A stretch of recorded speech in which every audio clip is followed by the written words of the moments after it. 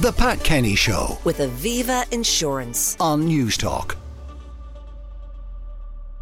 Now, emigrating to Australia and Canada is easier on the heartstrings than it's ever been, with quick video calls to home available and huge Irish communities waiting on arrival.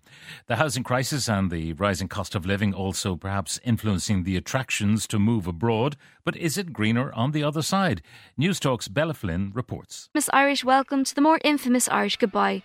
Emigration and immigration has reached nearly every household in Ireland.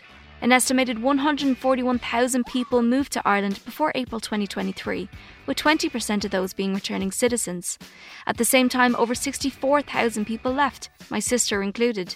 I'm now touching 25, my partner lives abroad, and I'm grappling with the decision to put down roots in Ireland or to search for greener fields. I'm asking people, should I stay? Or should I go? Calling from Toronto, I caught up with Katie and Dane, who say they had to leave Ireland to complete their GP training together. So we met studying medicine at Trinity pretty early on, and then we went to do residency in the US just because they don't typically take non-EU people for medicine training jobs in Ireland. So Dean was going to have to leave, so I decided to leave with him. So you're both in Canada at the moment. You said that it was more or less a default move right after the US. How long are you planning to stay in Canada, or are you putting down roots there? That's a good question. We're still kind of figuring that out. We definitely plan to be here for probably 3 to 5 years at least. And then, I don't know, we're still undecided after that if we want to stay here permanently or go back to where I'm from. My goal is to start a sheep farm in Lisburn and just do medicine 1 or 2 days a week and then shear sheep the rest of the week. Katie, does that suit you? I don't know that you're really cut out to be a farmer, but I think you have to figure that out for yourself.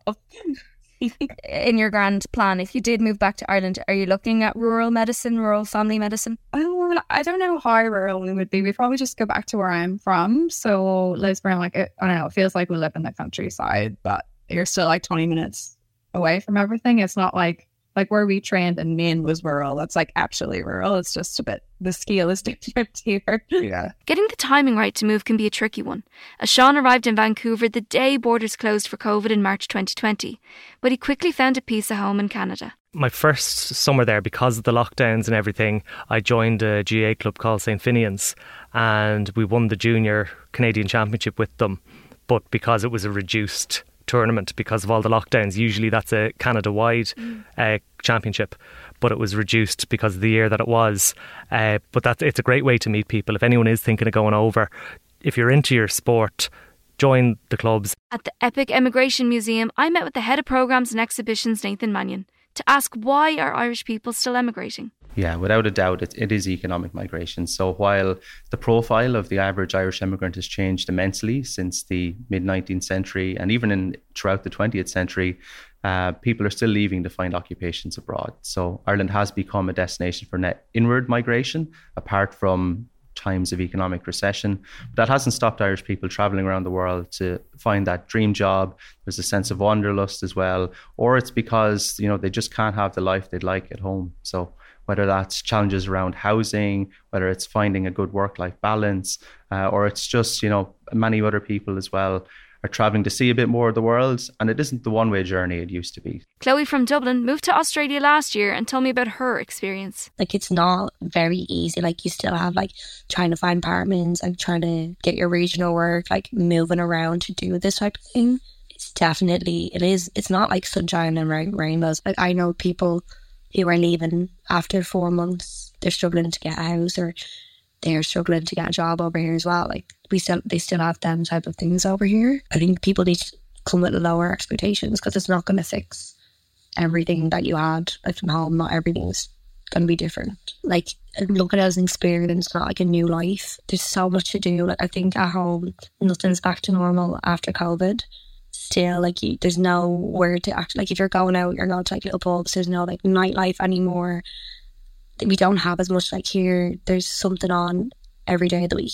Enzo from Venezuela has said that his move to Ireland might have saved his life.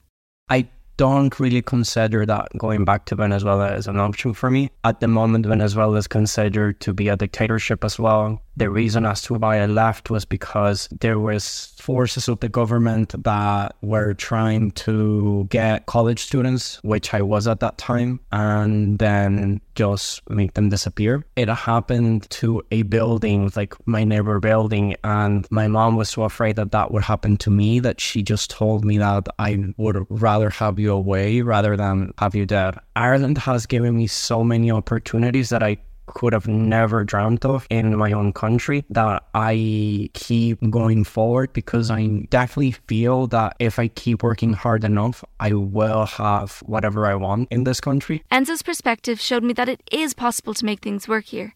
But Federica from Italy doesn't think that Ireland is a long-term solution for her. It could be silly, but the weather is a big challenge. Lack of sun impacts a lot on the mental health for me, on the social life, and my daily life is impacted. So I don't see myself here forever for this reason, but also growing up, of course, other aspects are important, like the health system, which is not great in my opinion. Everything is very expensive, everything is pricey. You go to the GP, they work Monday, Friday, like a bank, and you need to take time off to go to the GP, and you need to pay €70 to speak 10 minutes. Everything is pretty expensive. This scares me a lot, the health system. Of course, accommodation, public transport, they are not great. So thinking in long term, I don't see myself forever here, but definitely I don't see myself leaving Ireland very soon. So I guess at least a medium plan of kind of 10 years, but who knows, Owen was born in Ireland but lived in Zambia until he was 10. After spending some more time abroad, he's come back to Dublin. I am a homeowner now, and I'm conscious of the fact that I'm one of the very lucky ones to be in that position. There are a lot of people who are either trapped in the rental market or are living with their parents. It's a kind of an overhanging thing for our generation. That there are a lot of people who simply aren't able to access or take the same steps as the generation before us with regards to moving forward with regards to independence, owning their own home, or even just renting their own place. It's the expectation is either you live with your parents or sharing with others. Was there any temptation with all of the places that you've been and you visited to put down roots there instead? Of course, and that temptation is still there. Oh, really? I don't rule it out. The housing is just one crisis that Ireland's facing. The healthcare is another. Look, I spent time in living in developing countries. That's the problem with the emergency services not coming. We'll be completely overwhelmed. What has the verdict been so far? Should I stay or should I go? I think you should go. I think everyone should give moving away a go. I would definitely be like, do it. Like, why would you not? You're young. There's an opportunity to live a different experience. Go for it. I think that you should definitely go, give another place a chance. I will go as well. Oh, yes. Yeah, go. That strong Irish will to leave is still alive and kicking. I'm being told to pack my bags and head away. But when and where will I go? That's still undecided.